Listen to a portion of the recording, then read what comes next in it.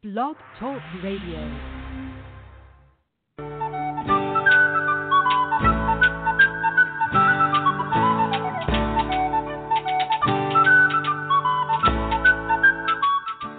Welcome to the Spiritual Unity Radio Network, a station dedicated to the concept that all manifestations of the divine are equally valid. Join Reverend Terry Power HP, Robin McKean, and all the hosts for programming covering a wide range of spiritual topics, right here on Blog Talk Radio.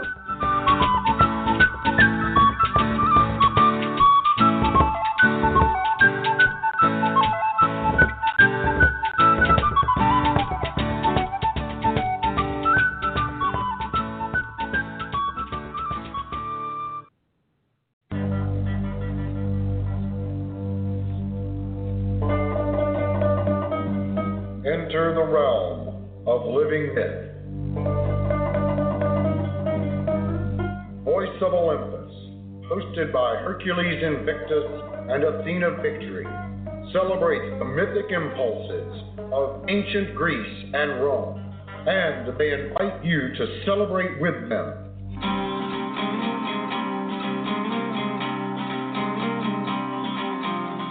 Welcome to Voice of Olympus.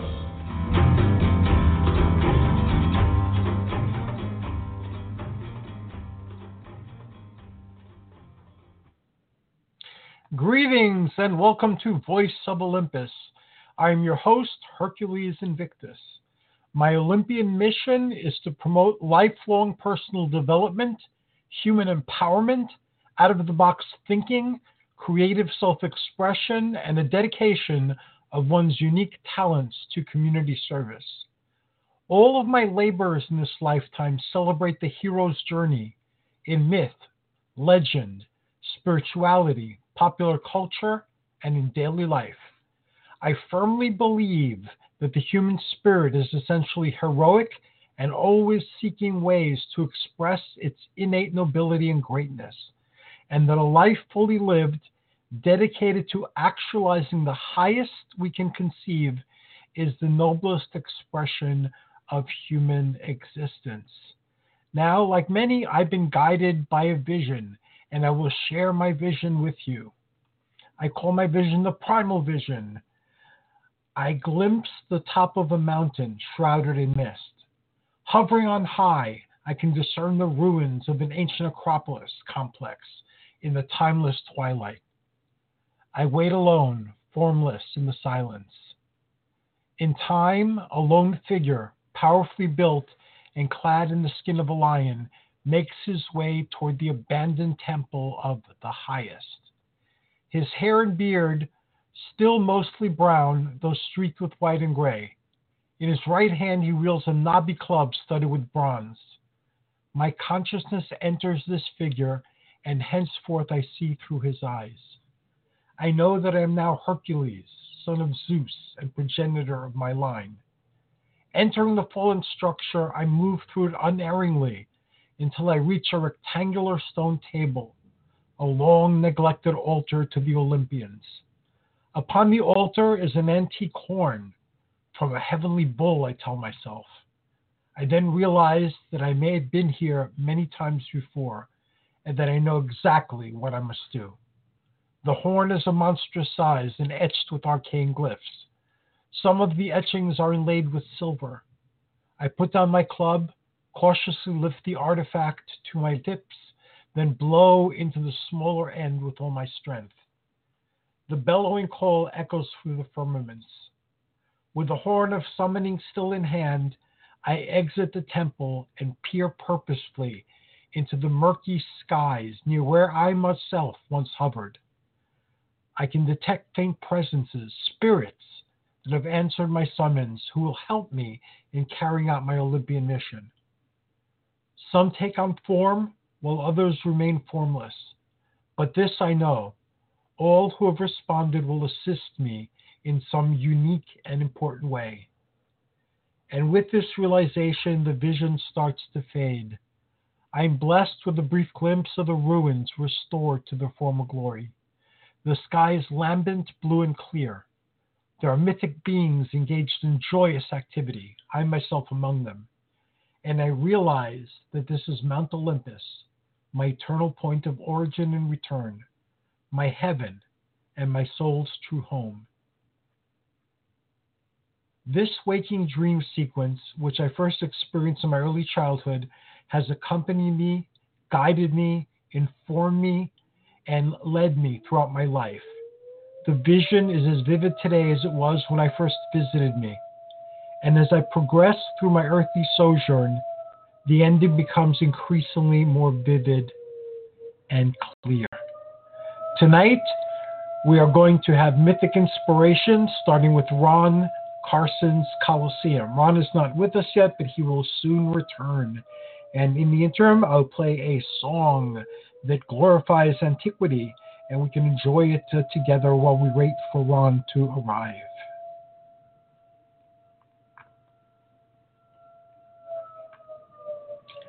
Here's one by Becca Kelsaw, Odyssey. I doubt if it's about Odysseus and his crew, but it's named after them.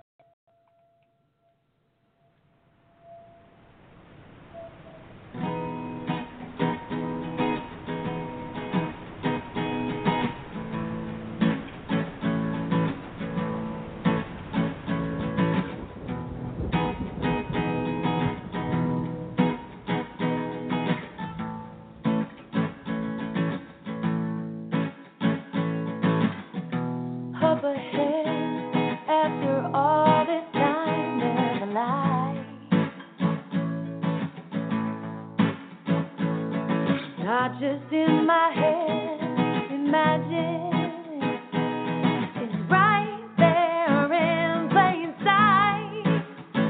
There's no way I could have known it would come as just and carry on. Till faded, foggy days, the half left on a haze I had to fight. Had to fight.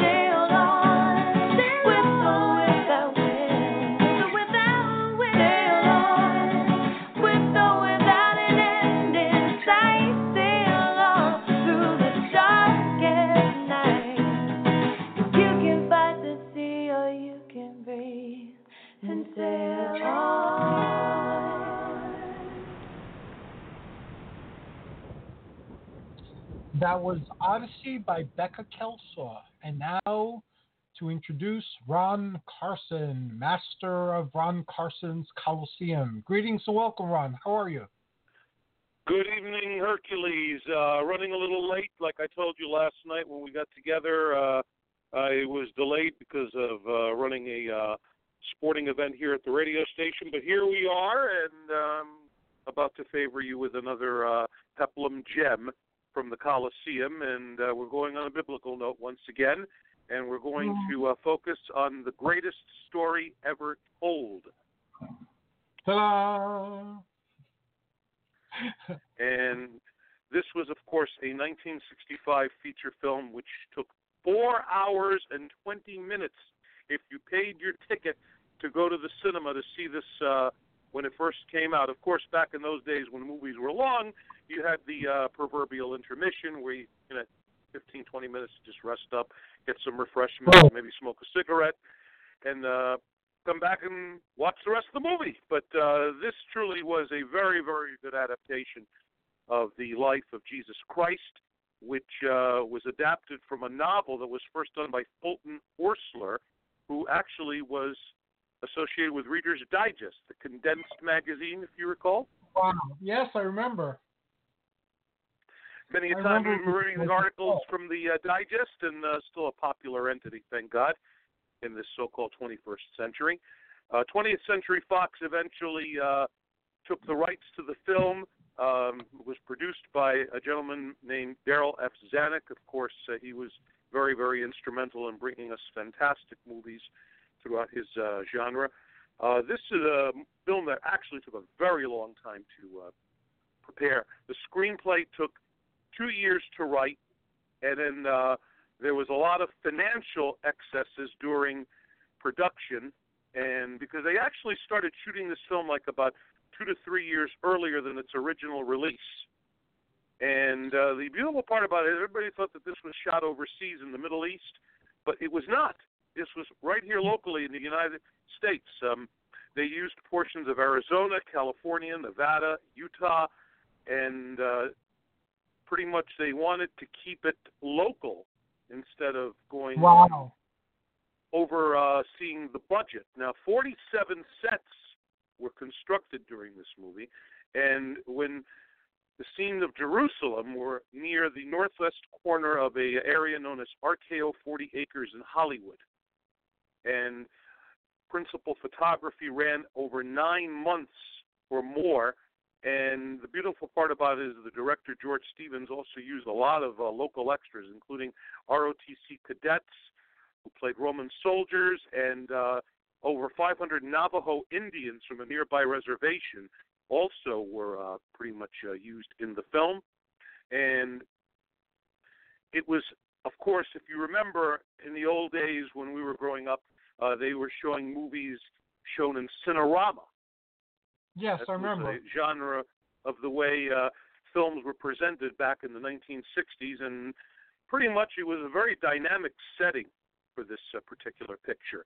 And the bottom line is that it opened up to some good reviews from Variety magazine, calling the film, quote, a big, powerful, moving motion picture demonstrating vast cinematic resource.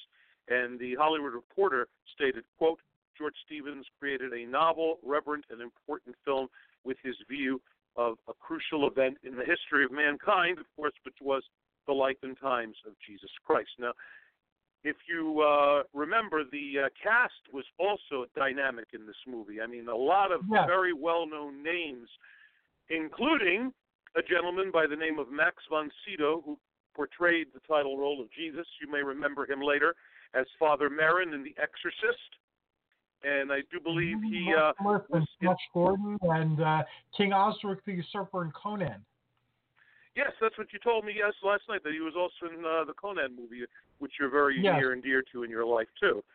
But other big names included Claude Rains in his final film as Herod the Great.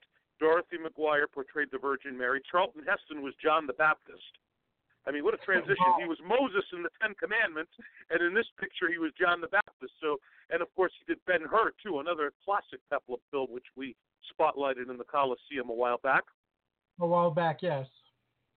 Jose Ferrer was Herod Antipas. Our friend, our Greek compadre, Telly Savalas, wonderful as Pontius Pilate in this film. Mm-hmm. Martin Landau was Caiaphas. Judas was portrayed by David McCallum, who, of course, at the same time was on Man from U.N.C.L.E. with Robert Vaughn. I remember him. Yep, Donald Pleasence was the Dark Hermit. Roddy McDowell also, who did quite a few Peplum films before he was in Planet of the Apes movies. He played Matthew, one of the disciples, and veteran actor Ed Wynn was Old Aram. So there's a very, very nice ensemble of people that were put together to do this movie. And I thought Von Sydow's performance of our Lord and Savior was just absolutely phenomenal in this picture. I mean, I thought he did a fantastic job portraying Christ, and he did all the mannerisms and movements. I mean, just as good as when I enjoyed Jeffrey Hunter in King of Kings. So this is a classic, and it was praised as being a milestone in filmmaking. How does it stand up to today? How do people view this film today? Well, a lot of people, that want to pretty much explore the life and times of our Lord and Savior still appreciate this picture. And it's, like I said, it was very well done, a well-oiled machine. I mean, George Stevens was a very accomplished director at the time. And this was starting out from the beginning when the three wise men were following the shining star to Jerusalem in search of the newborn king. And, of course, they landed in Bethlehem where Jesus Christ was born on Christmas Day. And then the obstacle was King Herod the Great. Raines, of course, if you remember, he played Louis in Casablanca, another memorable role of his. And he also played the Invisible Man in horror movies.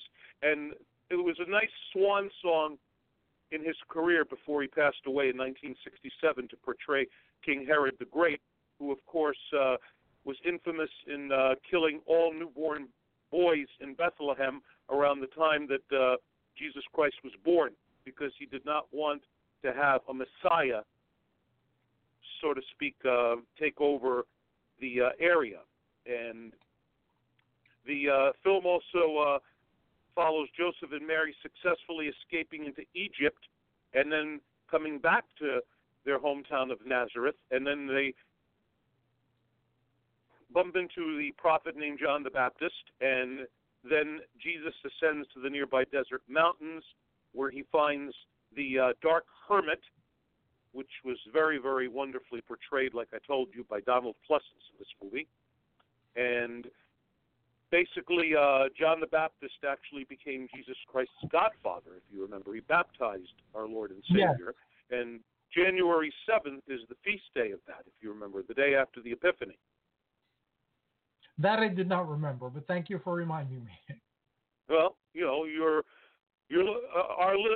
cousin, my cousin Ellen, your little sister was born on the day of the Epiphany, if you remember. Yes, she was. So it's pretty much, intertwined events in history, if you get my drift, personal and historical, as they say. It also followed when Christ finally collects all his disciples, and, he first welcomes Judas, Andrew, Peter, and John, and promises to make them fishers of men. And then they stop in Bethany, and they see Lazarus and his sisters, Martha and Mary, if you remember. And then Matthew joins in on the list of 12 disciples. And then finally Thaddeus and Thomas also join him as well. So this is a documented account of Jesus Christ's, life, and how he slowly but surely has become the Lord and Savior in this world here. And the event. How closely does it follow the Bible narrative? Because a lot of these films take liberties with their subject matter. That's true for the mythological epics as well. and the historical epic that they. Well, I would say that the film was true to its word.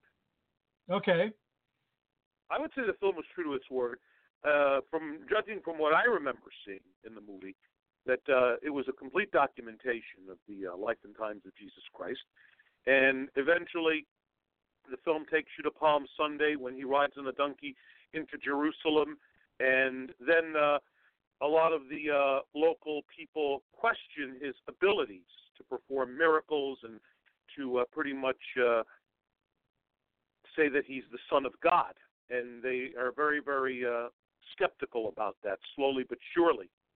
And there's a scene where Judas is offered the 30 pieces of silver to turn in Jesus, and then finally was put on trial. And that's where Telly Savalas shines in this picture, if you remember when he played Pontius Pilate, Yes, who did not have any inclination of Jesus Christ being guilty in any way, shape, or form.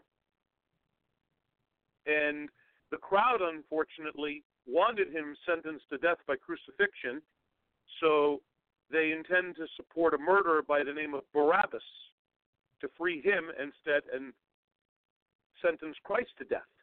And then, of course, toward the end of the movie, you saw the crucifixion, and eventually the resurrection takes place, and finally, the final scene was Jesus ascending to heaven before the disciples and the crowd, and he stated that he will, quote, always be with them even unto the end of the world. So pretty much I would say the film was very true to the biblical sense. I mean, it did have a lot of peplum overtones. Of and course. The bottom line is that it worked very well. It was very well received by the audience and by critics in turn. So, And anything it's you'd still like to add to this? Is it's easily available? Can you still purchase it on Amazon, or is it out of print? I do believe the DVD is available. Yeah, and I think the disc does come with a break because I have some movies that are of length, like Lawrence of Arabia, The Ten Commandments, Dr. Zhivago. Going into comedy, it's a mad, mad, mad, mad world, where they were very, very long pictures, and there is actually a chapter where you have the intermission with the music and everything. Yeah, those are fun. I have a few movies like that as well.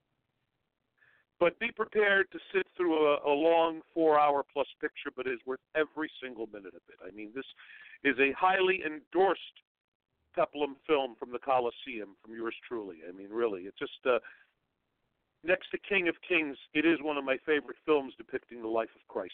Because if you remember, we did talk about the Jeffrey Hunter movie also a while back, and I gave it a very, very good, hearty review as well. But this one, I think, surpassed it by a hair because of the fact that this had a real all-star cast to it, and each and every performer put their 2 cents in the best possible way in the characters that they portrayed. That was going to be the question I was asking. How would you compare them? But you, excuse me, you answered it. Mm-hmm. So I kind of read your mind, Sadaf. yes, you did. Now, I'm going to be having a new peplum show soon, and okay. I don't know what the venue will be. I've had conversations with local television station. I've had conversations with local radio stations. So Nice. I don't know yet where the show is going to take form. But I'd like to invite you. I already invited Brian Walker from Brian's Drive-In Theater. Yes, we're going to talk about his website down the road because that's our review.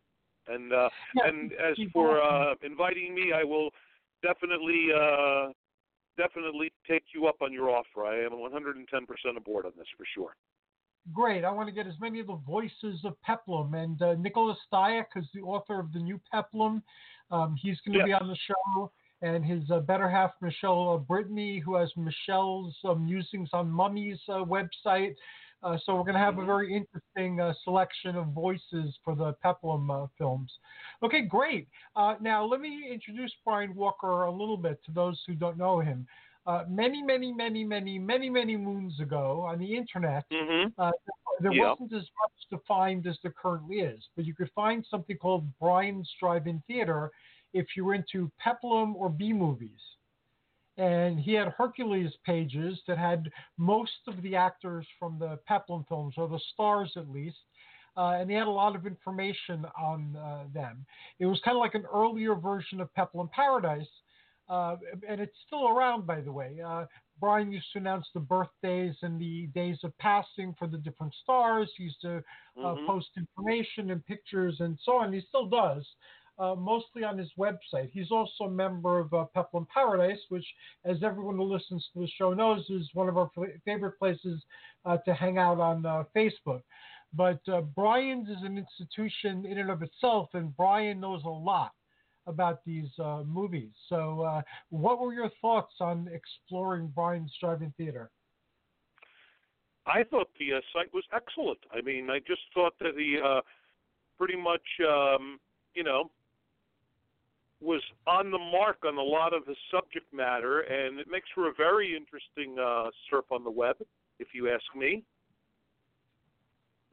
And I do believe that, he's very knowledgeable about the subject matter, and, of course, the near and dear Sword and Sandal films that you and I and everybody that are associated with, admire and love in more ways than one, as we keep this momentum going, because there's still so much to discover when it comes to Peplum films, and it's very, very important to continue benchmarking this type of genre of movies, because of the fact that they're pretty much a fabric of our society from the 20th century, and in my opinion, they don't make movies like this anymore, and we have to keep at times to preserve everything like we would do our past, and this is a very, very important and charming part of our past, and that's what it comes down to. It was very important during our formative years, and it continues to be important. And as I become part of more and more communities, I don't get a chance to interact as much, but the effect that these movies had, not only on me, but on countless other people, has to be experienced to be appreciated. Mm-hmm. Absolutely. I totally agree with you on that.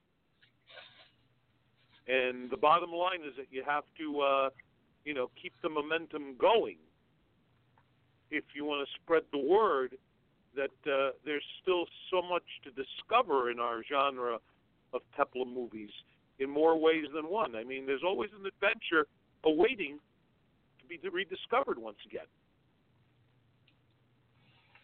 Oh, yes, indeed. And these movies, now that we're switching from Blu-ray to 4K, I don't have a 4K player yet. I have a Blu-ray finally. But in the translation, many of them are lost. Like many movies that were available on VHS never made it to DVD. And many movies that were available on DVD have not yet made it to Blu-ray.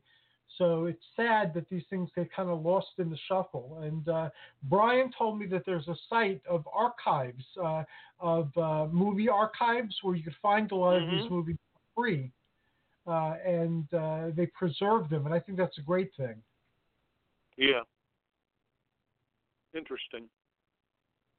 But I definitely think that Brian is on the mark when it comes to doing his research, and very much makes it for a very entertaining site, too. And I do believe I want people to actually tap into the page as well. So why don't you give people the web address just as a refresher to have people go over and check it out for themselves? If they go to any search engine and type in Brian's Drive-In Theater, it'll take them right there. And the same thing on Facebook. If they type in Brian's Drive-In Theater, it'll bring you to Brian's Facebook page. Excellent. And yep. I remember years and years and years ago, again, there weren't that many places to go look at Peplum on the internet. but I had at one point printed out all the Hercules pages and used a 3-hole puncher, put them in a loose leaf, and this way I had them with me at all times. And I visit every now and then to see if he added anything else, because back then he was much more active with the site, so there'd often be new information there. Mm-hmm. Absolutely. I totally agree with you on that. And, I'm looking forward to the new show because you're focusing more and more on biblical epics, and Michelle is focusing more and more on Egyptian epics, and Nicholas is focusing more and more on New Peplum, and of course Brian Walker is focused on the Old Peplum, and with me the focus is primarily on the mythical adventure. So one or two more voices, and we should have a really great echo chamber of information for people to come and speak about us down the line. You know, when our show was on and they used to visit our show and get all this information and hear all these different people speak. So we too are perpetuating a very old tradition and hopefully passing it on to a next generation. Oh, absolutely. I think we've got it all covered, all angles. Now, I'm evolving all the shows. How would you like to see the Coliseum evolve over like the second quarter? Right now we're working on the first quarter of 2020, and I'm starting to put down the ideas for the second quarter. How would you like Ron Carson's Coliseum to evolve in the year ahead? What I want in regard to the Coliseum is to pretty much remind people about such fantastic cinema that was in our lap during the course of the 20th century. And I want people to revisit the movies that we review once a month over here, because it's very, very much a fabric of our life. And if you're a fan of this sword and sandal genre, you must, take the time and reinvest in getting reacquainted with some of these fantastic pictures that were pretty much been associated with in our lives. Do you think it would help to make a link toward the YouTube rendition of these movies? A lot of these movies are available for free on YouTube. Yeah. So do you think that linking to the movie from the announcement for the episode would be helpful to people? Because then they can just click on it and watch the movie. As long as we have permission to do so from the film company, absolutely. Yeah, I believe if they're on YouTube, you can put a link to them from anywhere. I'm definitely for it, Okay. So today I will seek out to see if they have the greatest story ever told with Max von Sydow, and I put a link to it if I could find it. Yep. I mean, if you remember, in The Exorcist, he's very good at doing priestly roles, Yes, he was very good at that, I remember. And Max is still with us, God love him. He's 90 years old, and he's still, around, and, may God bless him each and every day. I mean, for the fact that he pretty much was, the Son of God in this 1965 epic. I think he was in pretty good hands to be blessed over here. Yeah, I still see him as Flash Gordon and King Osric. Those are the two defining roles for me because of who I am and how I am. But he did make a very unique and powerful Jesus. So he did the role justice. Oh, he did. Absolutely. Absolutely. I do agree with you on that. Now, you had mentioned that you are a radio personality on other stations. Aside from only one station right now. Only one station. Only one? Aside from following me I'm no longer doing the oldies show in Putnam, Connecticut anymore. That's pretty much done. I'm pretty much focusing all my energy to up in the Berkshires of Massachusetts, where I am midday Saturday morning host at WSBS AM and FM in Great Barrington, And people can actually tap into my show by going online at WSBS.com, or you can download the free app. Just search WSBS at your local app store or Google Play. And if you're inclined, on our homepage, there's setup instructions, and you can listen to the show via Google Home and Amazon Alexa-enabled devices as well. Or if anybody's within the sound of my voice in the local area of our tri-state region, which consists of southern Berkshire County, Massachusetts, northwestern Connecticut, and eastern New York, 860 on the AM dial, 94.1 FM. Very awesome. If you send me a link, I will post it subsequently with all your Ron Carson Coliseums. That sounds good. Well, listen, Hercules, I'm going to let you fast forward to your next guest because, as you know, I was in New Jersey all day yesterday, and I traveled from Tenafly in the wee hours of the morning, a very adventurous trip where I also caught some snow when I got into the Connecticut portion of my trip before I got to Massachusetts. Oh, wow. And I had to do a morning show for my boss today, and I did manage to go home and grab a little bit of a nap, and then I had to come back and finish part 2 of my day, which also included engineering a sporting event and also coming on the show to be with you. But I do believe it's time for me to punch out and close the lights in the Coliseum until next month again when we meet on the air. We'll discuss another fantastic Peplum movie and review another group of that sort of the genre, as the Sword and Sandal legacy continues to live on in all of our lives, and that is what this get-together and why we do this, because of the fact that Peplum films have been a part of our lives, and we want Peplum movies to still remain in the back burner of people's heads to rediscover this fine movies that just will never be duplicated on the silver screen ever again. Very good. Thank you, cousin Sagapo, and I will talk to you soon. And we're going to listen to Dave the Bard's The Cauldron Born before starting the Ember Dragon podcast in a few minutes. All right, Kalinista, I love you. Bye-bye. All right, Xavier, I'm going to get going there.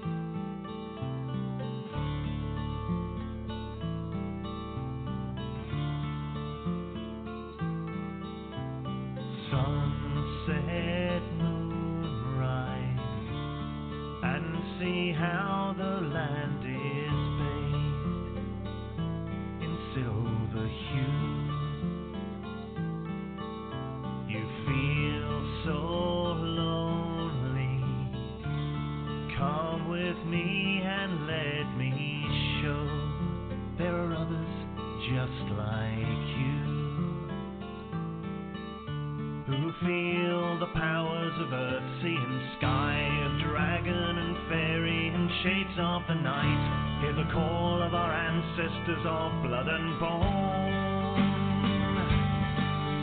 of womb and tomb and standing stone. Lady, stir your cauldron well, chant your words and sing your spell. Deep within this darkened hall, hear the goddess Caradwyn call.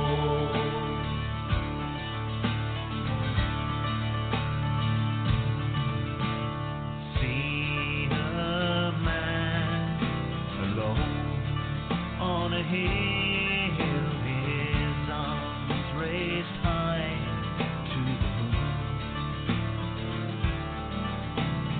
Chanting words, a charm, a spell of power, a witch's rune.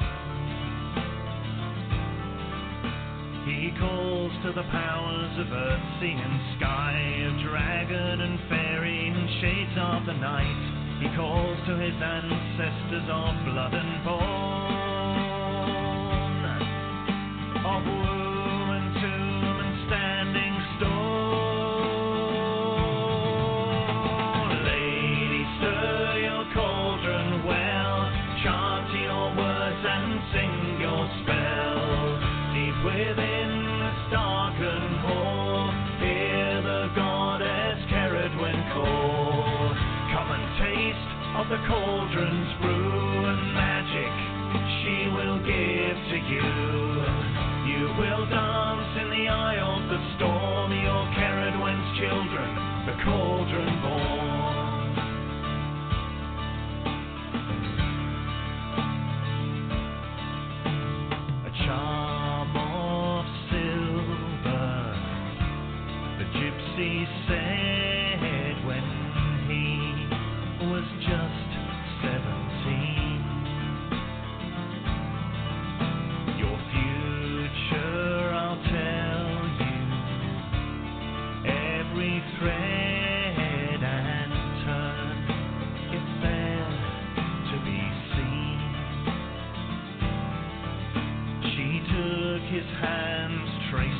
lines, searching for patterns and looking for signs. Your life a construction, one day you will see. Through the illusion and into the dream. Lady, stir your cauldron well, chant your words and sing your spell. Deep within this darkened hall, hear the goddess Kered when called. Come and taste of the cauldron's brew and magic she will give to you. You will dance in the eye of the storm, your Keredwen's children, the cauldron born.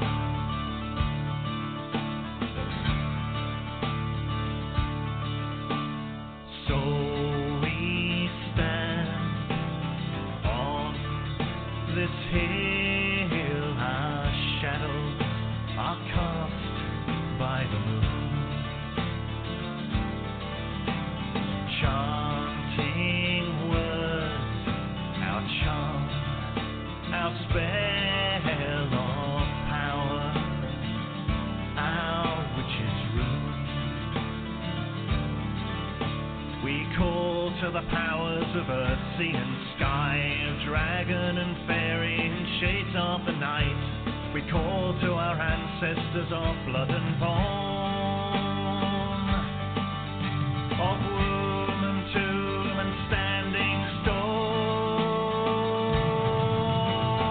Lady, stir your cauldron well, chant your words and sing your spell. Deep within this darkened hall, hear the goddess Kered when called.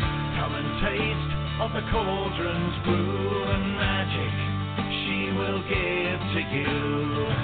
You will dance in the eye of the storm, your Keredwen's children, the cauldron born. Oh lady, stir your cauldron well, chant your words and sing your spell. Deep within this darkened hall, hear the goddess Keredwen call. Come and taste of the cauldron's brew and magic she will give to you. You will dance in the eye of the storm, your Keredwen's children, the cauldron born.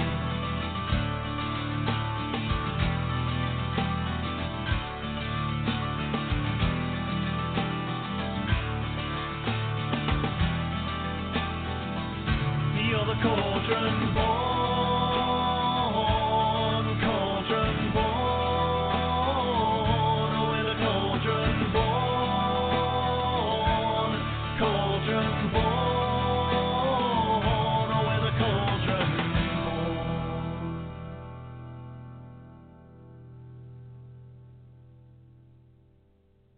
Greetings and welcome back to Voice of Olympus.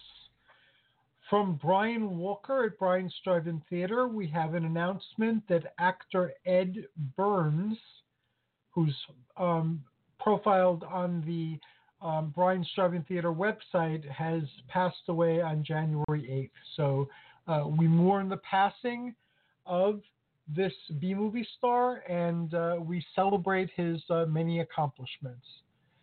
Our next segment is an Optimal Wellness segment with Linda Marciniak of the Amber Dragon. And the Amber Dragon, you must know, is one of my favorite places in New Jersey. And the Amber Dragon community is a community that I greatly love. Greetings and welcome, Linda. How are you?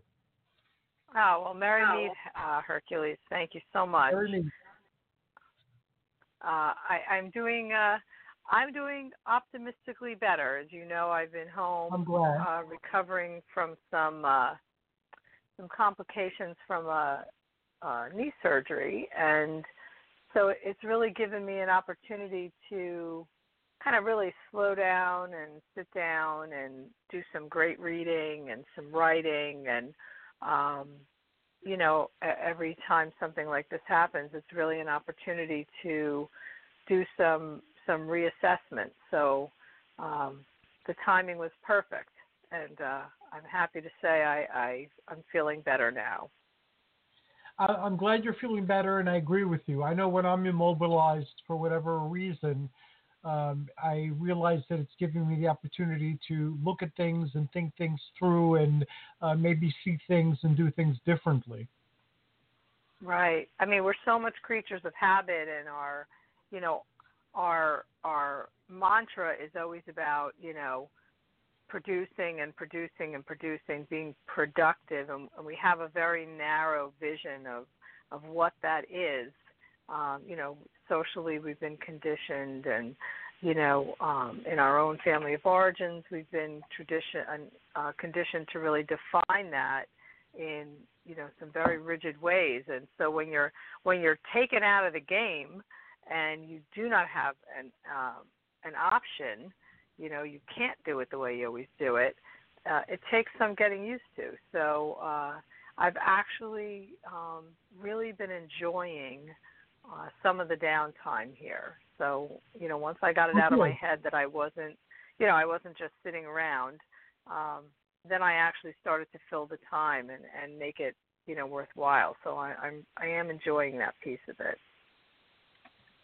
We think very much alike, and we have a lot of synchronistic correspondences. I'm trying to find something I wrote this morning, actually. And it's very just about what you just said. Okay.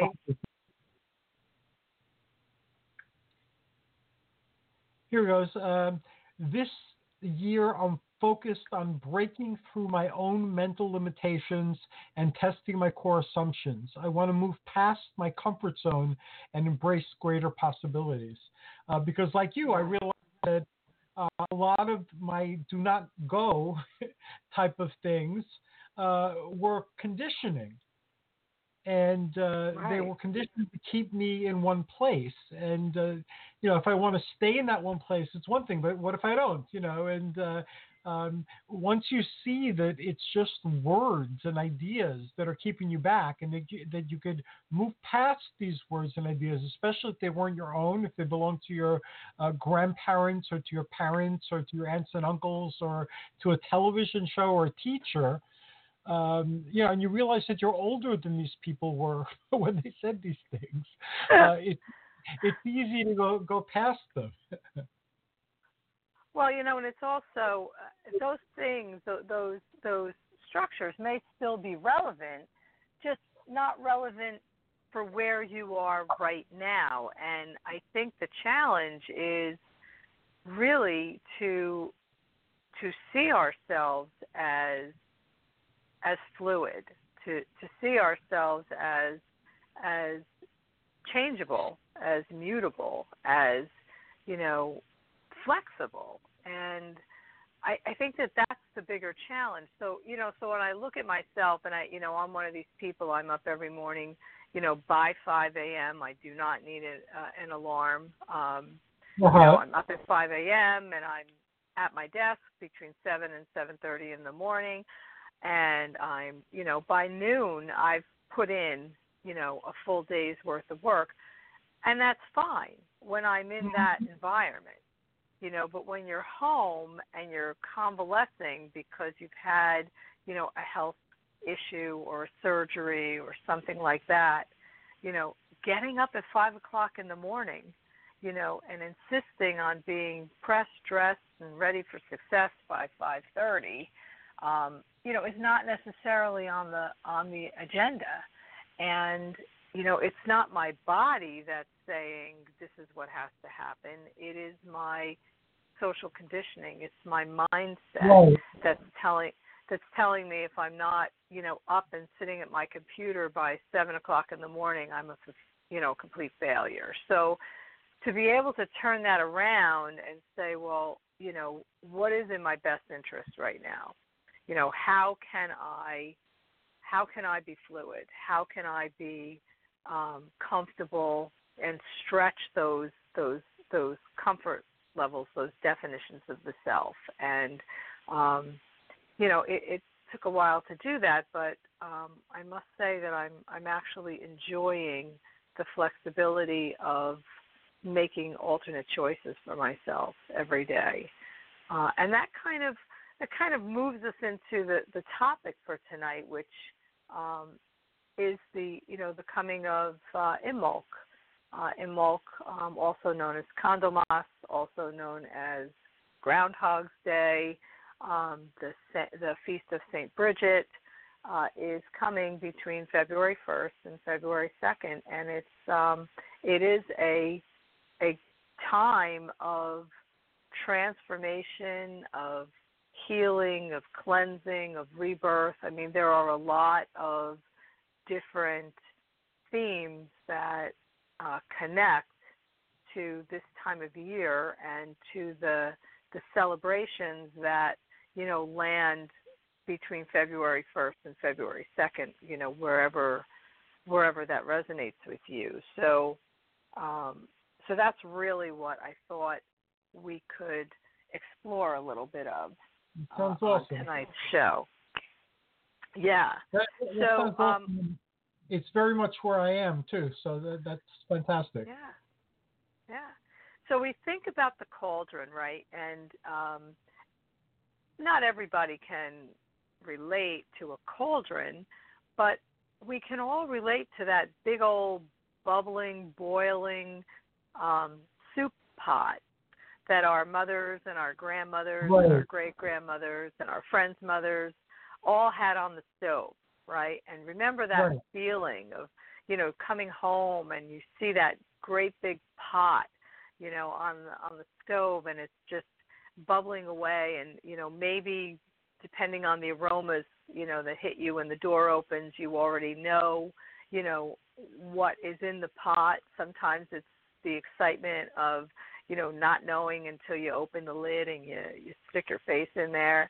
And a lot of times, being a mom and myself and having, a great big cook pot like that, a lot of times what our moms, our grandmothers, our ancestors did, right, was they threw everything that was still hanging out in the house into the pot to remake it. Yes. So it was really the magic of leftovers that created that homey, warming sense of love, of nutrition, of family gathering. And when you stop and think about it, it was usually, the scraps. It was the stuff that was left over in small enough amounts that, in and of itself, it wasn't going to amount to a meal for everyone. It wasn't going to be able to feed everyone. And so it all got thrown in together and stirred around, and it became something greater than itself. It became, the celebration. It became the food, the nurturing. And so when we think about the Feast of Imbolc, the celebration of Breed, Bridget, Bridie, whatever you want to call her, we have to really kind of put it in that perspective, that bubbling cauldron that is at the same time, frightening and exciting, because, we see that cauldron as kind of a mystery of some sort, but also an opportunity to feed ourselves. So, let's look a little bit at what do we throw in that cauldron, right? So depending on what you read, and there is just a ton of stuff out there, you can look at Imbolc a few ways. You can look at it as, a cleansing ritual, in which case, we're going to use that big old pot as a laundry, or as a tub bath, and we're going to fill that tub with, that which we need to cleanse ourselves with. We could use milk, we can use water, we can use herbs and florals and essential oils, and, bathe ourselves physically, spiritually, emotionally, in the brew that we create as a way to cleanse and heal and transform ourselves. Or we could use it, to create the meal that we are going to use as fuel to move us forward. Either way, there's really no bad way to look at, the cauldron and how you use it this time of year. During my bachelor days, when I had to cook my own food and prepare it, I had two living pots. One of them was for chicken, noodles, and vegetables that were left over, or turkey, poultry usually. And the other one was for meats, vegetables, beans, and things like that. And one of them was a chili, and the other one was a chicken soup, basically. And they evolved continuously because all the leftovers from other meals got thrown into them. And then that was something I could eat at any given time.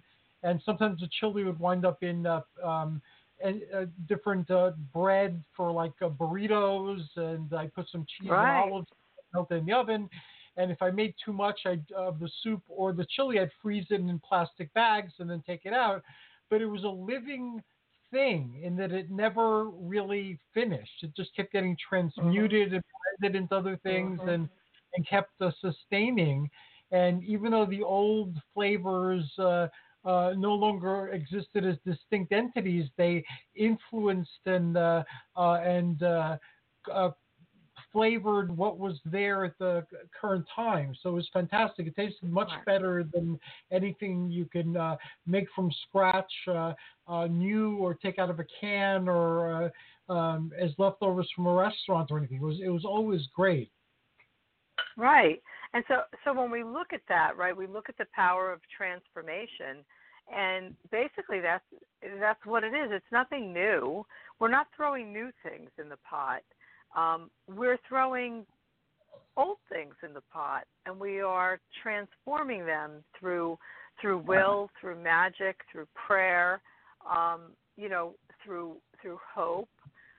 And so that's really the beauty of this time of year. Symbolically, we look at Breed. She is one of the triple goddesses. She's one of three sisters, all named Breed. So, we can look at that as, the imagery of the triple goddess. And she is in her maiden aspect right now. So we're looking at rebirth. We're looking at the newborn son. And the suckling that goes on, and the feeding from the mother that goes on right now for the new offspring and the new God. And from an agricultural perspective, this is also the time of the year where the sheep start giving birth, and it's the ewing season. And I was raised on a farm, and an interesting story, that when we think about spring lamb, we think about, Easter, and we think about, April, and we think about March. But in reality, the sheep are, they're starting to drop the lambs in January. This time of year, at this point in the equator, this time of year. So the quote unquote spring lambs are really being delivered now. And when we think about that, it's not a very graceful time of the year to be giving birth outside, right? No. So when we think about it from a perspective, an artistic perspective, we can see how maybe we wanted to morph that story to a warmer time of the year, so that we could picture this, with the butterflies and the birds and the nice soft grass to land on, and ample food to graze in the fields. But the reality is that, birth was happening in the cold, in the ice, in the snow, in the barren times of January. And it really required, the pulling together of the flock and the shepherds and the community to keep those new lambs safe and fed and warm and nurtured. as a young girl being raised on a farm, we had sheep, and so it was this time of year where we'd be looking out the window and somebody had a baby, and so the sheep were not necessarily able to sustain their young by their own, on their own. So it was not uncommon for us to bring the new lambs inside and take care of them and help to supplement feedings and keep them warm. We had a little playpen for them, believe it or not, in the kitchen.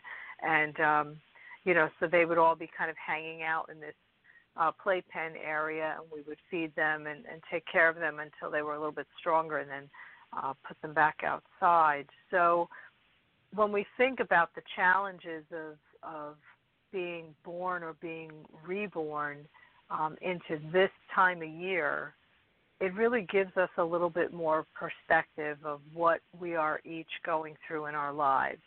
Right. Again, hearing from so many people that come into the shop and share their stories with me about, the challenges that they're going through. Well, those challenges are opportunities to kind of look into that cauldron, to kind of throw that stuff back in the pot and stir it around a little bit more and feed yourself with it, feed your community with it. These are the challenges that are going to bring about a beautiful harvest for us in the spring and the summer if we use them as a method to cleanse ourselves of what wasn't working in the past, or as a way to feed ourselves. By feeding ourselves off of our challenges and our struggles, we develop somewhat of an immunity to them, right? Right. We develop some strength to be able to fight back. So when I look at Imbolc in today, and I kind of modernize that celebration and that ritual for Imbolc, I really see how we can utilize our current, life situations as ingredients in our own cauldron. Wow. Is there any particular area that you've targeted for transformation this year? Yeah, well, for me, it's definitely having to do with my physical health. I have got to absolutely figure out how to negotiate this. As you know, about a year ago, I was diagnosed with lupus, and so I'm learning my new norm, and I'm learning how my body is going to respond and react differently now to things that in the past would not have impacted me, would not have created infections and complications and all that kind of stuff. So being, a very rigid Taurus, as I am, absolute refusal to change my routine. I am going to do exactly what I always did with my physical exercise routine and my yoga and my workout routine and all that kind of stuff. And my body has really been teaching me that that's not going to happen anymore. So my goal this year is really to familiarize myself and accept my new homeostasis, my new norm, and start to live more freely within that instead of fighting it and trying to, drag myself into a skin that doesn't exist anymore. Mine is along similar lines, but I accepted certain things I'm finding early in my life, and they've remained my assumption about how things should be, and my ruler or my measuring stick. And I've stuck within those parameters for much of my life. And these are things that I chose to do after, making sure that they weren't conditioning. So these are things that, even though they might have started off as conditioning, I decided to keep. So I can't blame anybody for instilling these in my head. I keep them and put them in my head. But now I'm asking myself, do I really want that? Or do I really need to abide by something that I decided long ago? I'm not the same person I was long ago. And I'll give two examples. One was with my exercise and my health. I had accepted a certain type of physique that is reflected in the sword and sandal movies. And I love the sword and sandal movies, and they inspire me, and they've kind of kept me on course. And I'm not ready to give that up totally yet, because it does a lot for me, and it does reflect who I am. But my body is already better than the body of most of those guys. So I don't need to limit it. I could go past it and consider body types I've never considered before as being too muscular. So I did things differently with my exercise, and I started using different equipment as well. Like I used exercise bands now, and I'm using a system called X3, which is advertised all over the place. So initially, I dismissed it as some sort of gimmick, but I decided to try it. And I'm finding that I've never gotten workouts this intense before.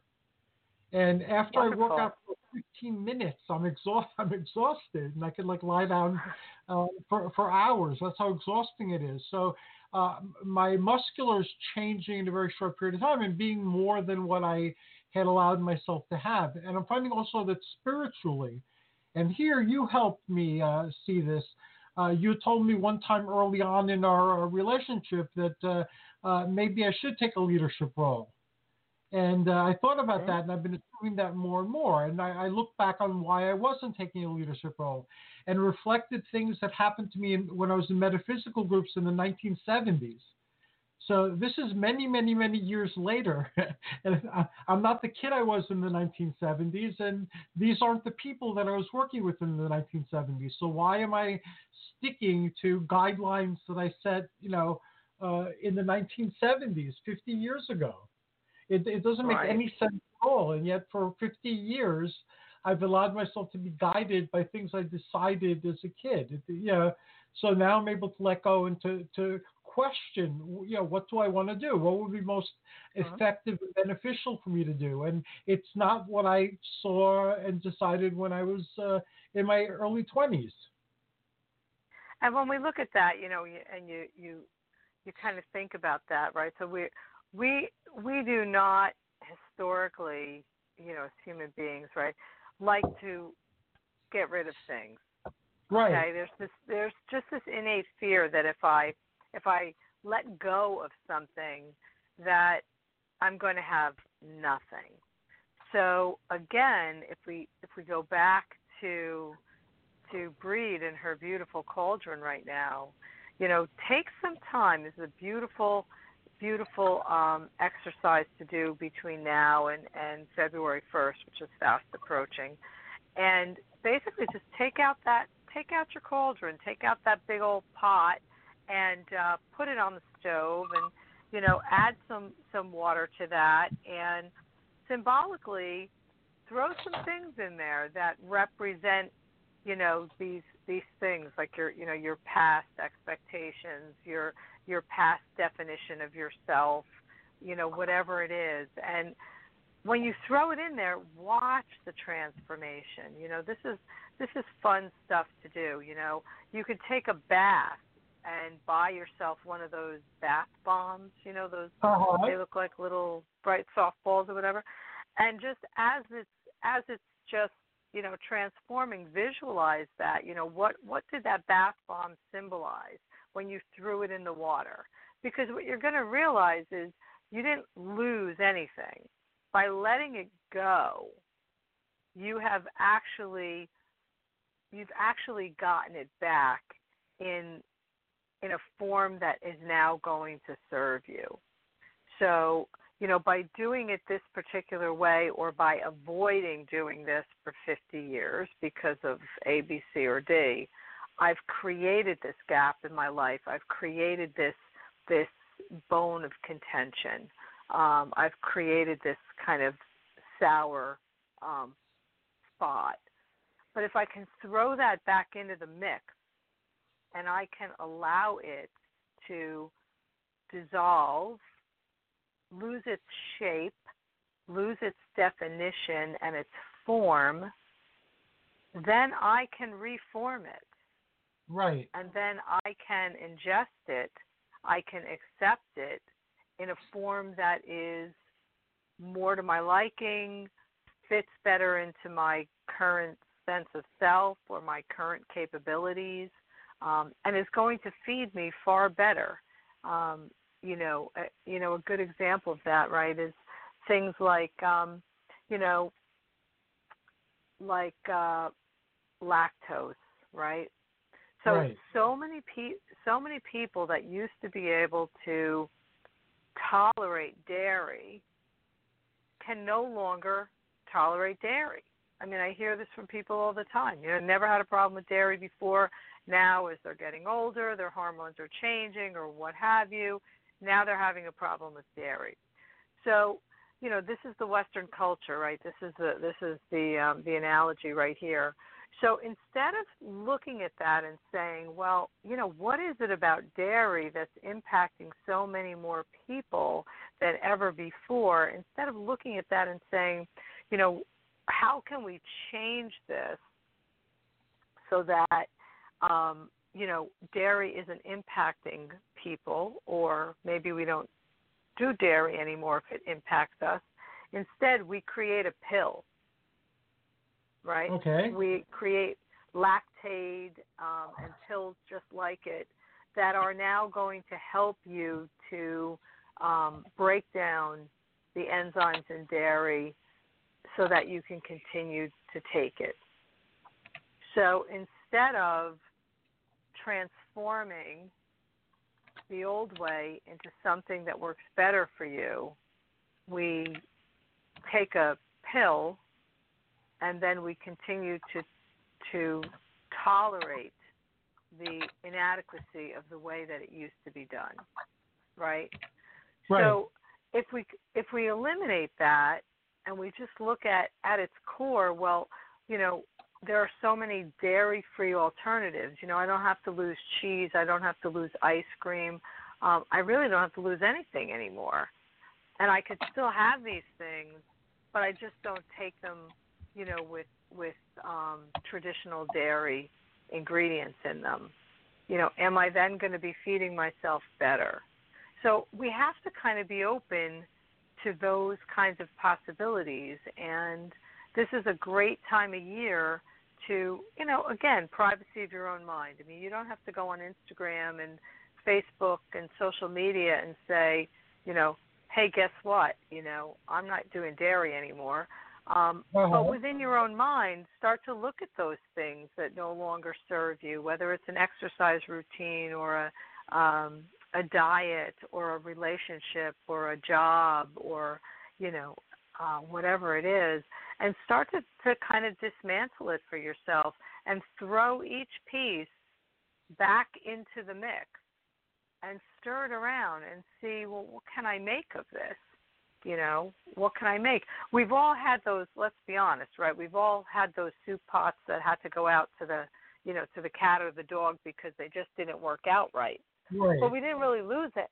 But we didn't really lose anything. We really kind of gained the understanding that when we mix these particular things together, this is what the outcome. No, this is what the outcome's going to be, and it doesn't work for me, so I'm not going to do that anymore. Right. So it's kind of a roundabout. I know a roundabout explanation, but it sticks kind of to the theme of what we're talking about. Oh, it certainly does. And life lately has been asking me more and more, like, what do I want? Not what can I do now, or what do I think I should be doing, or what do I need to do first, but what do I really want? And that's a difficult thing to answer. We tend to obscure what we want and give reasons for not doing it now. And I'm finding that as I ignore those distractions and just focus on what it is that I actually want, that what I want is manifesting. It's starting to form.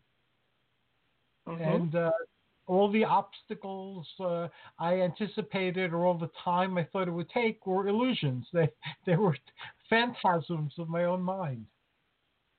Well, you just defined, the very nature of magic, right? So the more specific, the more clearly we can visualize what our goal is, what our desire is, what our intention is, the closer to the mark we're going to get. And a lot of times, we're very vague on what we ask for because, of the fear that we're not going to get it. And that's really tied up in our ego. It's tied up in our definition of self, our self-esteem. We question our own deservability, our own worthiness. So at the bottom of everything is this fear that, if we ask for it, we're going to be told no. And when you start to kind of consider that, you're not really asking so much as you are manifesting. You're not asking for something that you don't already have. You are manifesting something that already exists within you. If it didn't exist within you, you would never have had the thought, the desire, the visualization. So if we start to kind of think about that differently, we start to bring it out from deep within rather than seek it from the outside to bring it to us. Because when you do that, it's kind of, that's a dicier business, because you're never going to know exactly what you're going to get. But when you start to manifest from what's already within you, you have the power to make that happen. And on that note, we've reached the end of our journey today. Linda, it's always wonderful speaking with you. I look forward to it every month, and I'm looking forward to seeing you soon. Well, thank you so much, and blessed be to you and Athena, Hercules. And blessed be to you, the Druid, and the Amber Dragon community. Thank you very much. Have a lovely evening. You too. We're going to listen to Dave the Bard's Antlered Crown and Standing Stone, and then we'll be back with Mythic Gaming. I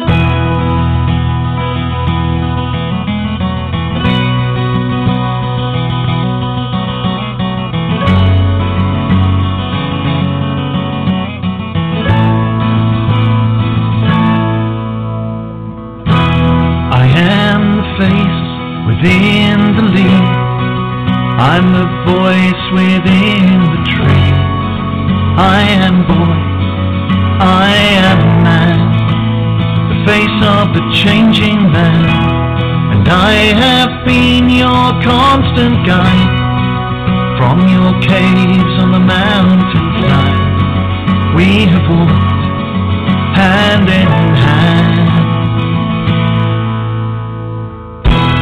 And everywhere that I have been, my passing turns the grey to green. The birds sing to the dawn. The land has awoken, and oh, my lady lays with me. And our love weaves a tapestry, eternal thread, unbroken. I am lover, I am father, I am horned god and king. I'm the life in all of nature that is reborn every spring.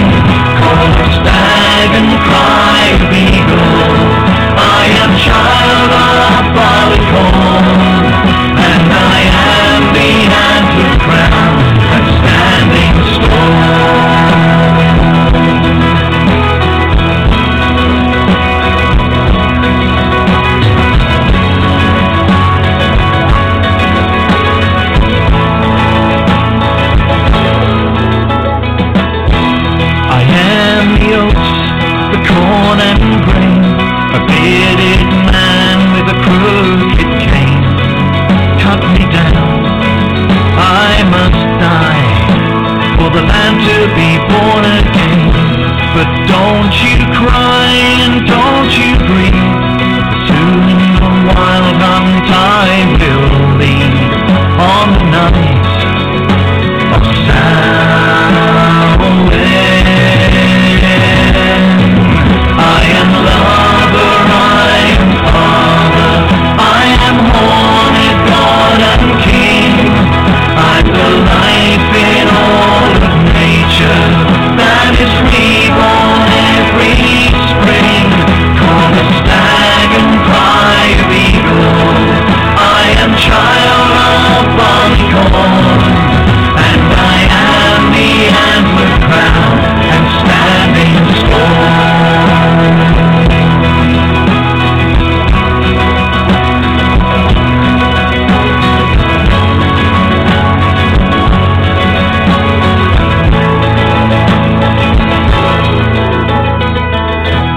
The air is cold, the sky is grey.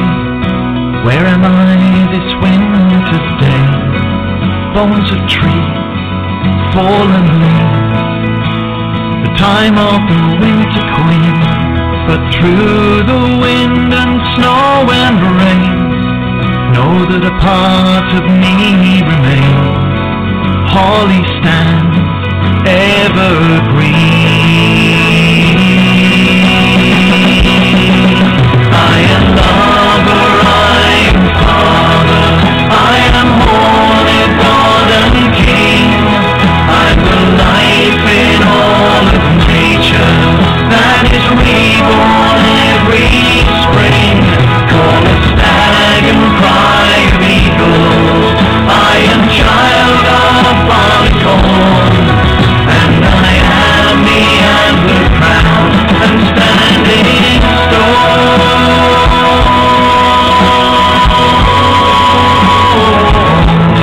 Standing storm.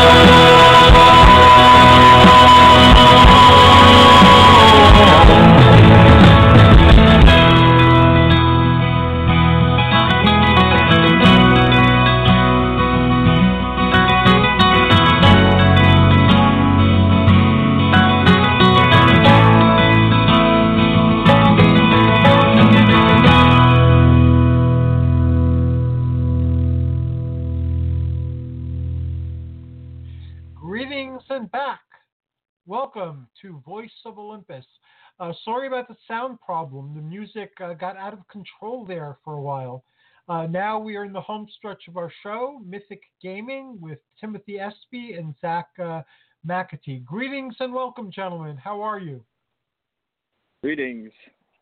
Hello, how are you? I'm doing great. And how are you, Zach? I'm doing well. So both of you PM'd me with lots of interesting information. Who wants to go first? I can take it first. Okay. I said that we can briefly discuss the new Magic set that came out that you would be interested in. Because awesome. we returned to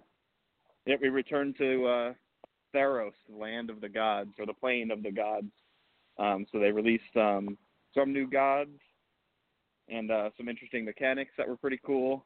So next time you come in, I got to show you some cards and so you can take a look at them. Okay, I'm greatly looking forward to that. Now, in Theros, I know it's based on Greek mythology, but do they use Greek mythology characters or just the monsters and the look? So they don't copy them identically. You can tell what inspiration they got from some. Like Thassa is, the queen of the sea. And okay. She has a bident instead of a trident, So there's clear, correlations between some. Erebos is the god of the death. Okay. So there's definitely similarities, but they're not, exact. So what are these new? What is the new story behind these cards? So believe it or not, they didn't release. I don't think they released a novel for this one yet. Okay. There's some story spotlight cards, which means that they take some art from artists and put them on cards, and it gives you a little bit of a story. So the main story about this one is there's a planeswalker. Her name was Elspeth. She was, I guess we'll say, killed on Theros, and it's her journey escaping death from Theros. That's why it's Theros Beyond Death is the full name of it. Okay, and with Erebus, yes. Erebus in Greek mythology is a city that exists on both sides of the river Styx. So there you go. It has part of it is in this world, in the land of shadows, and part of it is in the underworld. Oh, so there you go. That's a correlation. Perfect. Yeah. Well, that's so there's Erebos.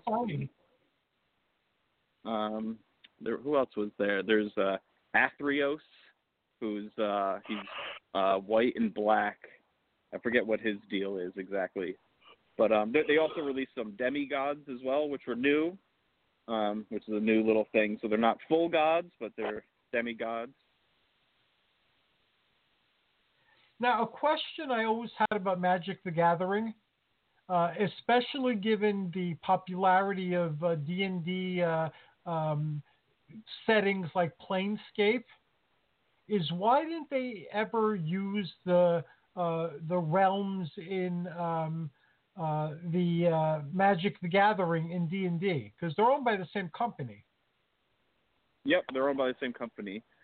They maybe last year or 18 months ago, we went back to a plane called Ravnica. And with that, they released a supplementary book called The Guildmaster's Guide to Ravnica. Okay. So they printed another. It's to be used in conjunction with other 5e stuff. So it gives DMs an idea of who and what you can find on Ravnica when you run a D&D campaign. Yeah, I've been enamored of the Planescape. I've been picking up old Planescape material wherever I could find it, and a very fascinating setting. Yeah, Planescape and Planeshift, those were some crazy sets for Magic back in the day. It was a total shift for everything. Planeshift is the name of it, so. And Zach, how about with you? You had said that you had started a Pokemon role-playing game. So I started running the system, I think, about 2012, 2013, and I've run a few campaigns here and there. But the first thing I did when I found the system was I wrote a short module. It was a one-off session for 4 players. And since I wrote it in 2012, I've now run that module at this point probably 8 times, maybe a little bit more. Okay. So because Tim and a few other people hadn't played the system before, and I was going through all my old books and found everything, I figured I would run this module for everybody and let them get a try with this Pokemon system. So the basic idea is the heroes from the first 2 games in the series, the Red and Blue Gen and Gold and Silver, both ended up fighting the evil team called Team Rocket. In the first game, Team Rocket tried to take over this company called Silphco. It was like a big technology titan, and they tried to take over the building to steal all their tech. The hero of that game stopped them and saved the company. The idea for the module is it's set 20 years after that point, and Team Rocket hasn't been seen or heard from since. The 4 players, one of them is a security guard who's worked in the building for 40 years, and he's getting close to retirement.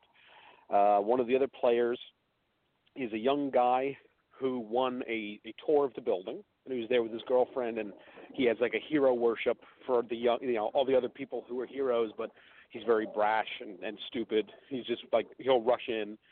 One of them is another person who won the tour, quote unquote, but is actually a corporate spy there to find out some of the company's secrets. And then the last character is a member of Team Rocket disguised as a scientist in the building. Team Rocket comes, takes over the building again, and everyone ends up pushed down to the bottom floor to the cafeteria to be kept safe. But the Team Rocket grunt wants to steal an item on the 9th floor of the building, which is the same item that the corporate spy wants to get the blueprints on. So then the 2 of them and the kid and the security guard need to fight their way up to the top for their various reasons, and then eventually they realize not everybody's what they appear. So at the outset, no one knows that the one guy's Team Rocket. No one knows she's a corporate spy. So it's interesting to see when the knife twists how people react. It sounds like a lot of fun. So you ran it recently and Tim played? Yeah, I ran for our friends Tim, Brad, Scott, and my girlfriend Jamie.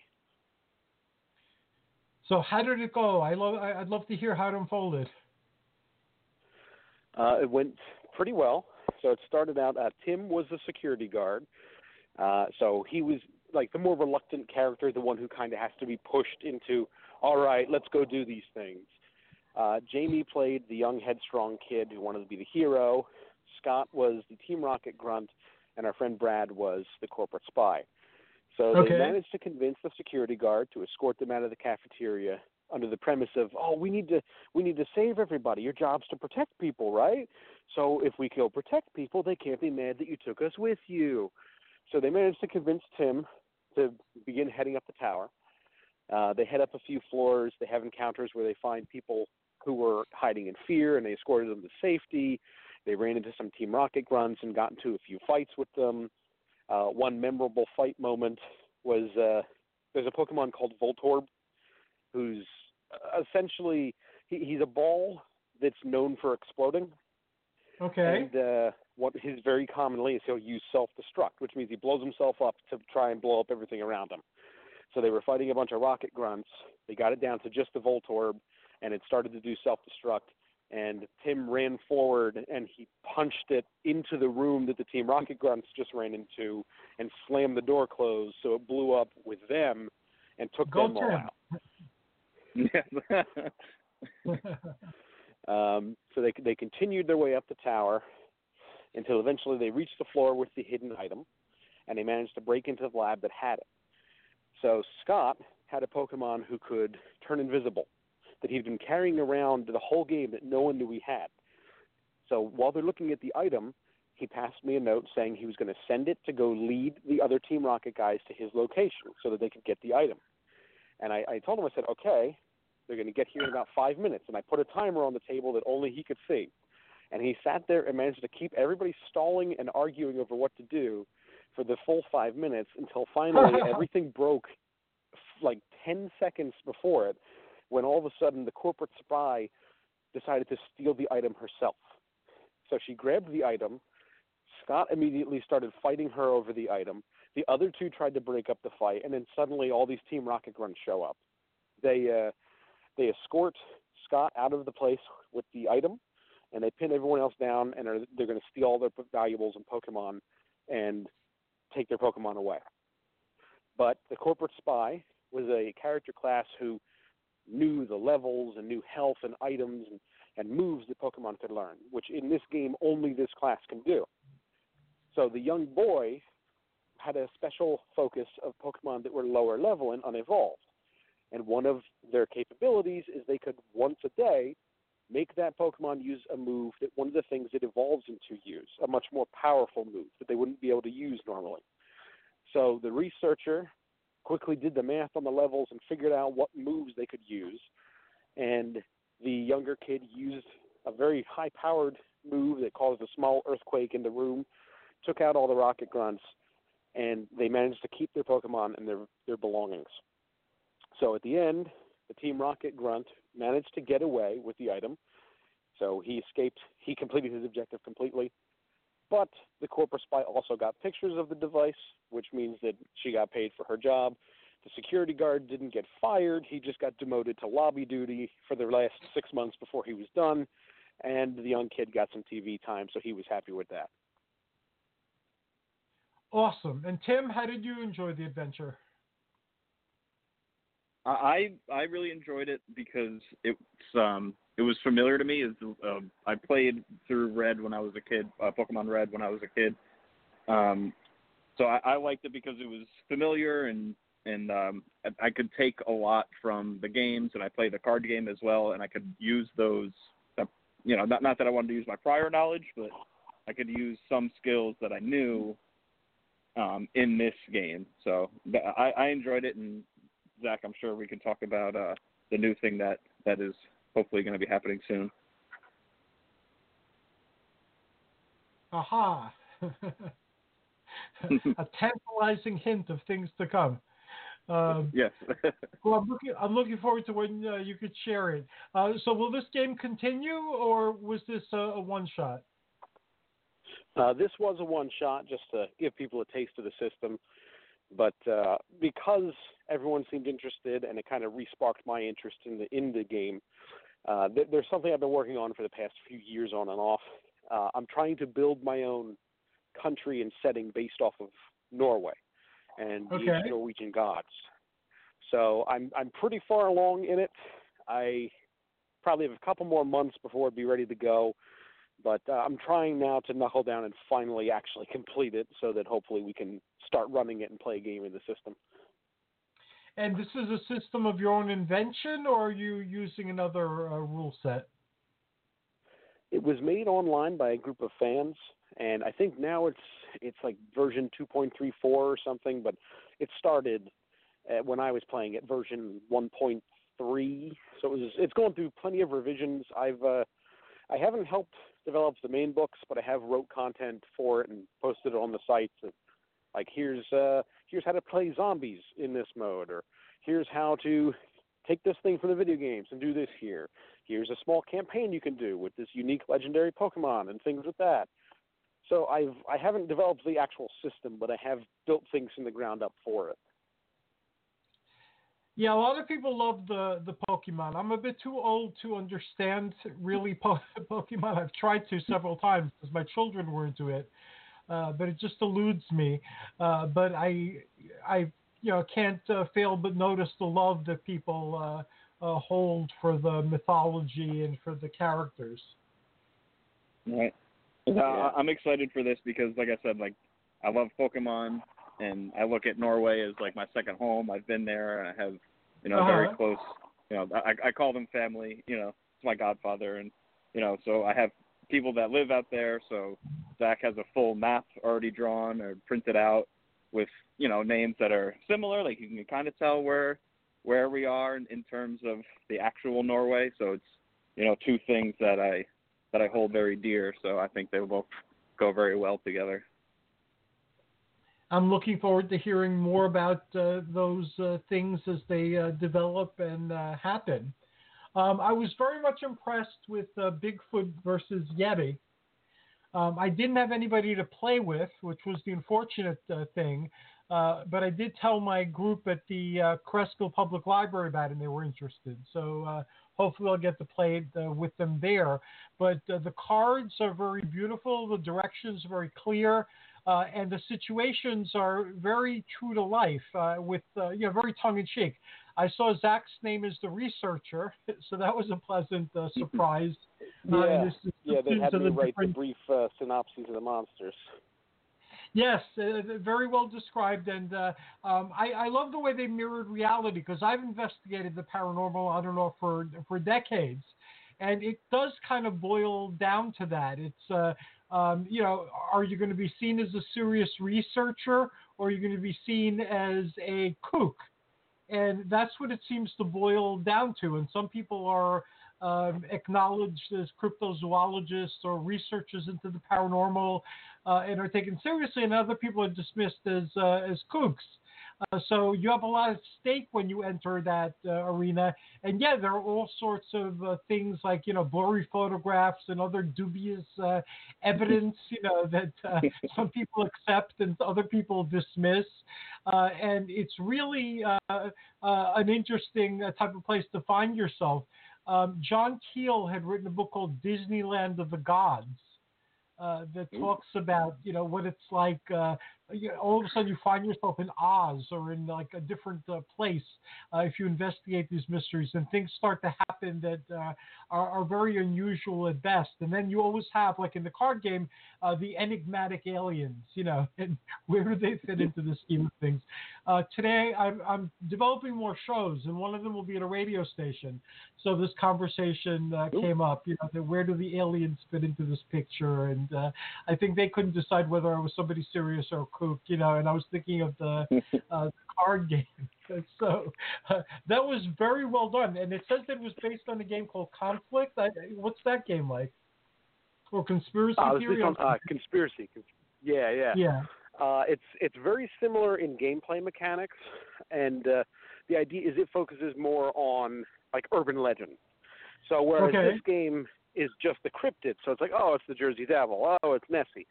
The other game focuses on the Men in Black, the Mayan apocalypse, all these other things that are related, but not the same. And a lot of the mechanics carried over from Conspiracy to Bigfoot versus Yeti. So they kind of took everything that they worked with before, refined it, made some changes, and then made Bigfoot versus Yeti off of that. And I like how you're constantly dealing with the unknown and with the tabloids, where a lot of this information is reported. And in my long life of doing different things, I'm proudest of having written for 15 tabloid type anthologies, So I consider those the jewel in the crown because I love doing it so much. That's right. We just played it earlier this evening because we knew that you were going to be reviewing it today. Yeah, I'm really looking forward to actually playing it with someone. But I played enough games, to appreciate the thoughts that went into it, and the humor that went into it, and the reality, if you can call it that, of this particular field of endeavor. So if someone couldn't go out and actually do these things, this card game is actually a very close approximation of the type of situations you'd find yourself in. And also I found the conflict with the Bigfoot and the Yeti quite interesting too, because different theories are always wrestling for supremacy in the paranormal field. And a lot of times how seriously you're taken depends on which pet theory you adhere to. Whichever one happens to be popular or winning at the time. And if you adhere to a different theory, you're kind of like, you're going to lose regardless of what you do. Even right on the back of the box, it says how, the Yeti is more overlooked than the Bigfoot, so he's trying to make his stand or whatever, right? Right on the back of the box. Yeah. Yeah, excellent game. Very well done. And, lots of fun as well. Are you writing? I guess Go ahead. Real quick. I probably can't say too much about it, but every New Year's, Zach's aunt and uncle invite people over to the house. We play board games, and I got to play in my first beta test, which was very in theme for shoot again games in terms of conspiracy theories and cryptids and other stuff. So that's something that hopefully they release sometime soon, and you can check that out too. Okay. I think it'd be right up your alley as well. It was a fun game, and right from the beta test, it was very clear as to what direction they were going, and it seemed very solid just in the first playthrough. It was great. Fantastic. Something to look forward to. And Zach, are you writing the descriptions of the aliens and cryptids for that as well? I'm not sure yet. I actually didn't get to try the beta because there's so many people at the New Year's thing that we got separated into different games. So hopefully when I go down and see them and have some one-on-one time that I can talk with them, I can learn more about it, maybe try it, and see if that's happening in the future. Yeah, I'm looking forward to the Atlantis game. I opened it and I was reading the rules and looking at the pieces, and that seemed like a lot of fun too. And that I'm actually going to use in lieu of a role-playing session at the library because we've done the Rise of Atlantis. We had like a Time Wars type of thing. So in this particular timeline, Atlantis never sank. Yeah. So Poseidon is missing and Triton rules the seas, and that's what's been going on with that. It's probably going to run for like 2 years, mostly at the Kresge Library, but also in other places as well, including hopefully level 1 games. But I could definitely see having that as a replacement for a session as people try to loot Atlantis, which is sinking. Yeah, looting Atlantis is a lot of fun. I love that game. Yeah, I think it's probably my favorite of the games they've made, honestly. Really? Yeah, there's something about just the the choices you have to make, because it's much more open. You can go across the entire board. You can take any cards you want, but you have to realize, okay, if I'm taking this card, I'm opening it up so that the next person can take this one, which means they'll get this many points, and so on and so forth. It's going to be fun integrating those items into the role-playing campaign too. So I'm looking forward to that. One interesting tidbit is, and I've mentioned this before, is almost all of the art is of my aunt and uncle, my cousins, and I think the people who designed the art for the game. But there's one card in particular that my cousin Harry is wearing a helmet to like broadcast his thoughts. And so what they did was they took a real-life photograph of him wearing a colander on his head and then had the artist draw that and just make it look high-tech. Yeah, I love you're very fortunate to have exposure to that type of environment, because they have a great sense of humor and a really twisted way of looking at things that's very humorous. Yeah. So, are there any New Year's resolutions in regard to gaming for this year? Ooh, for me, I guess, there's. Oh, you go. For me, there's. So running a video game store, I don't have that much time to devote to games. So there's a couple games coming out. Luckily, there was a few coming out at the same time, but one got pushed back a little bit to like Q4 of 2020. So I'm looking forward to being able to actually finish both of those games. One is a cyberpunk game, so that fits right in my wheelhouse. So yeah, just to be able to play a little bit, more than I have been. Zach, how about you? I think, given recent events, mine would have to be to actually finally finish this Norway campaign so that I can play it and put it to bed and just be like, all right, I did it. It's over. Do you think Shoot Again Games would venture forth into role-playing games and publish it? Probably not, especially given that this is a fan-made of like a licensed product by Nintendo, who's known to be particularly possessive of their ideas. So it's certainly something that money could never be made on. But it's something that it was very personal to me, and there were personal reasons why I stopped working on it, due to a falling out I had with someone who was very integral to my work processes and who I was kind of designing it for. And so it's been a hard journey back to get onto the horse, just try and start to find that motivation again, knowing that person will like never play it. You know what I mean?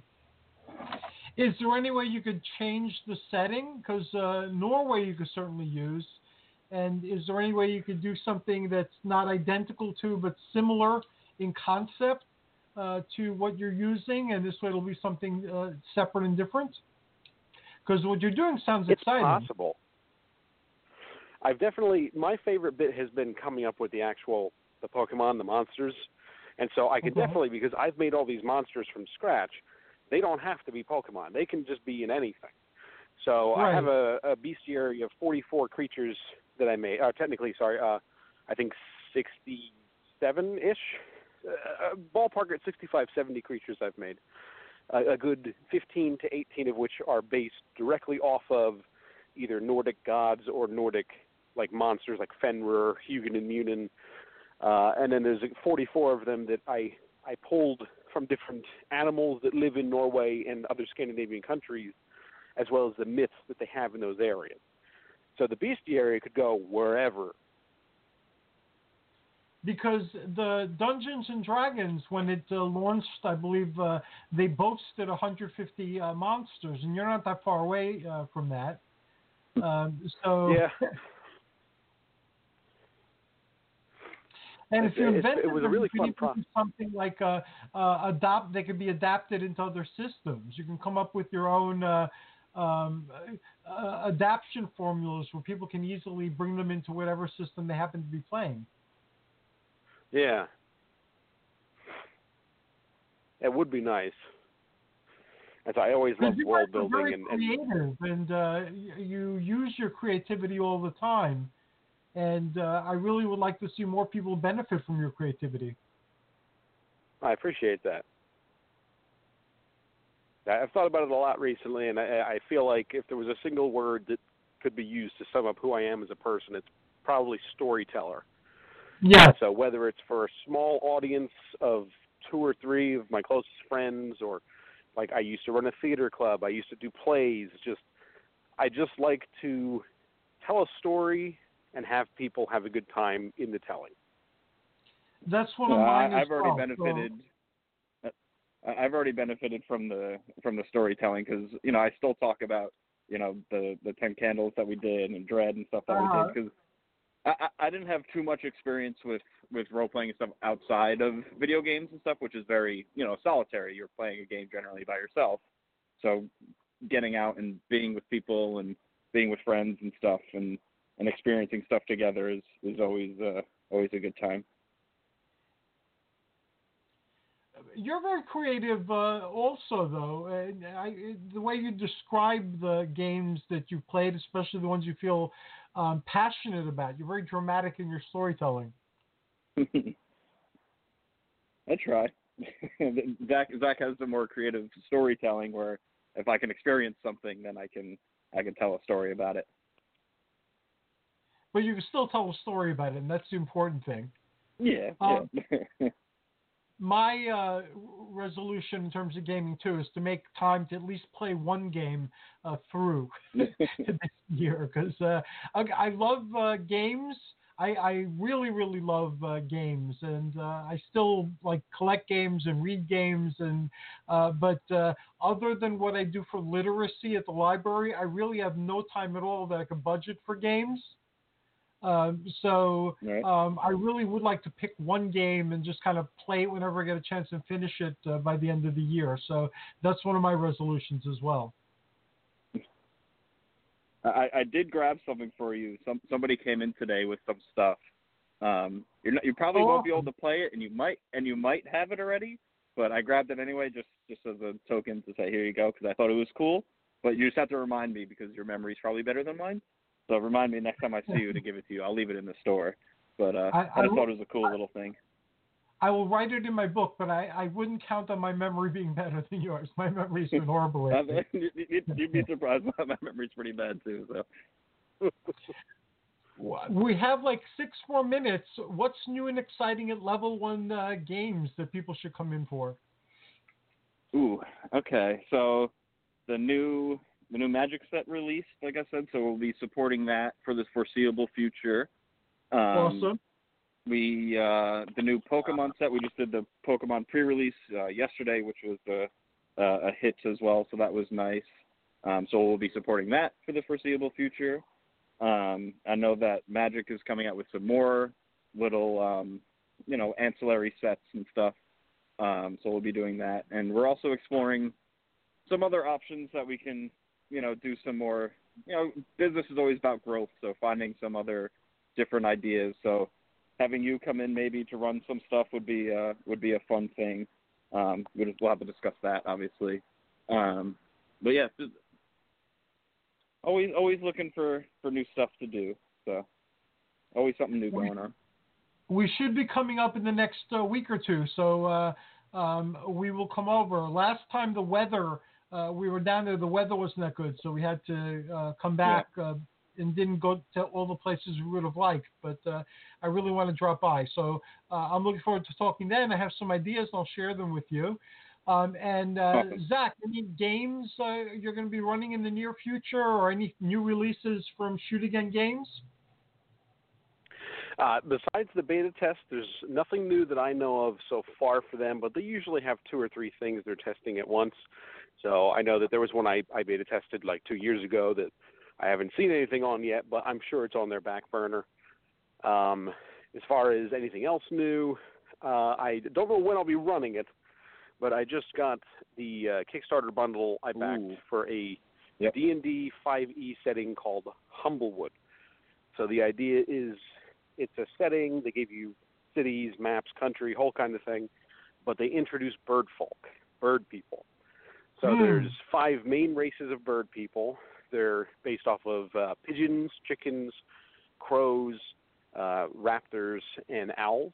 And then they also introduced 5 other races that are foxes, deer, hedgehogs, mice, and I'm blanking on the last one. I cannot remember, honestly, off the top of my head. Oh, raccoons. That's what it is. Okay. Because they're named interesting things, so I couldn't remember the name. But it's very much like a folksy fairy tale type setting, the old fables where animals behave like people. So it's very interesting watching them develop it. And in particular, and I think you would get a kick out of this too, they have a very well-developed mythology section. So the religion and mythology of all the different races that you can play as, they have written out. And that was my favorite part, hands down. I'm looking forward to checking into that as well. Thank you, gentlemen. You're awesome. I missed speaking with you, and I'm glad we got a chance to speak tonight. And I'm looking forward to our next conversation and possibly connecting when we're in the area. Yes, looking forward to it as always. It's always wonderful talking to you. It brightens up my spirits. It makes me feel, I'm already feeling a little bit better, honestly. So it's lovely speaking with you. I'm honored, and to all who joined us at home, thank you. And until next time, from all of us to all of you, joyous journeys and amazing adventures.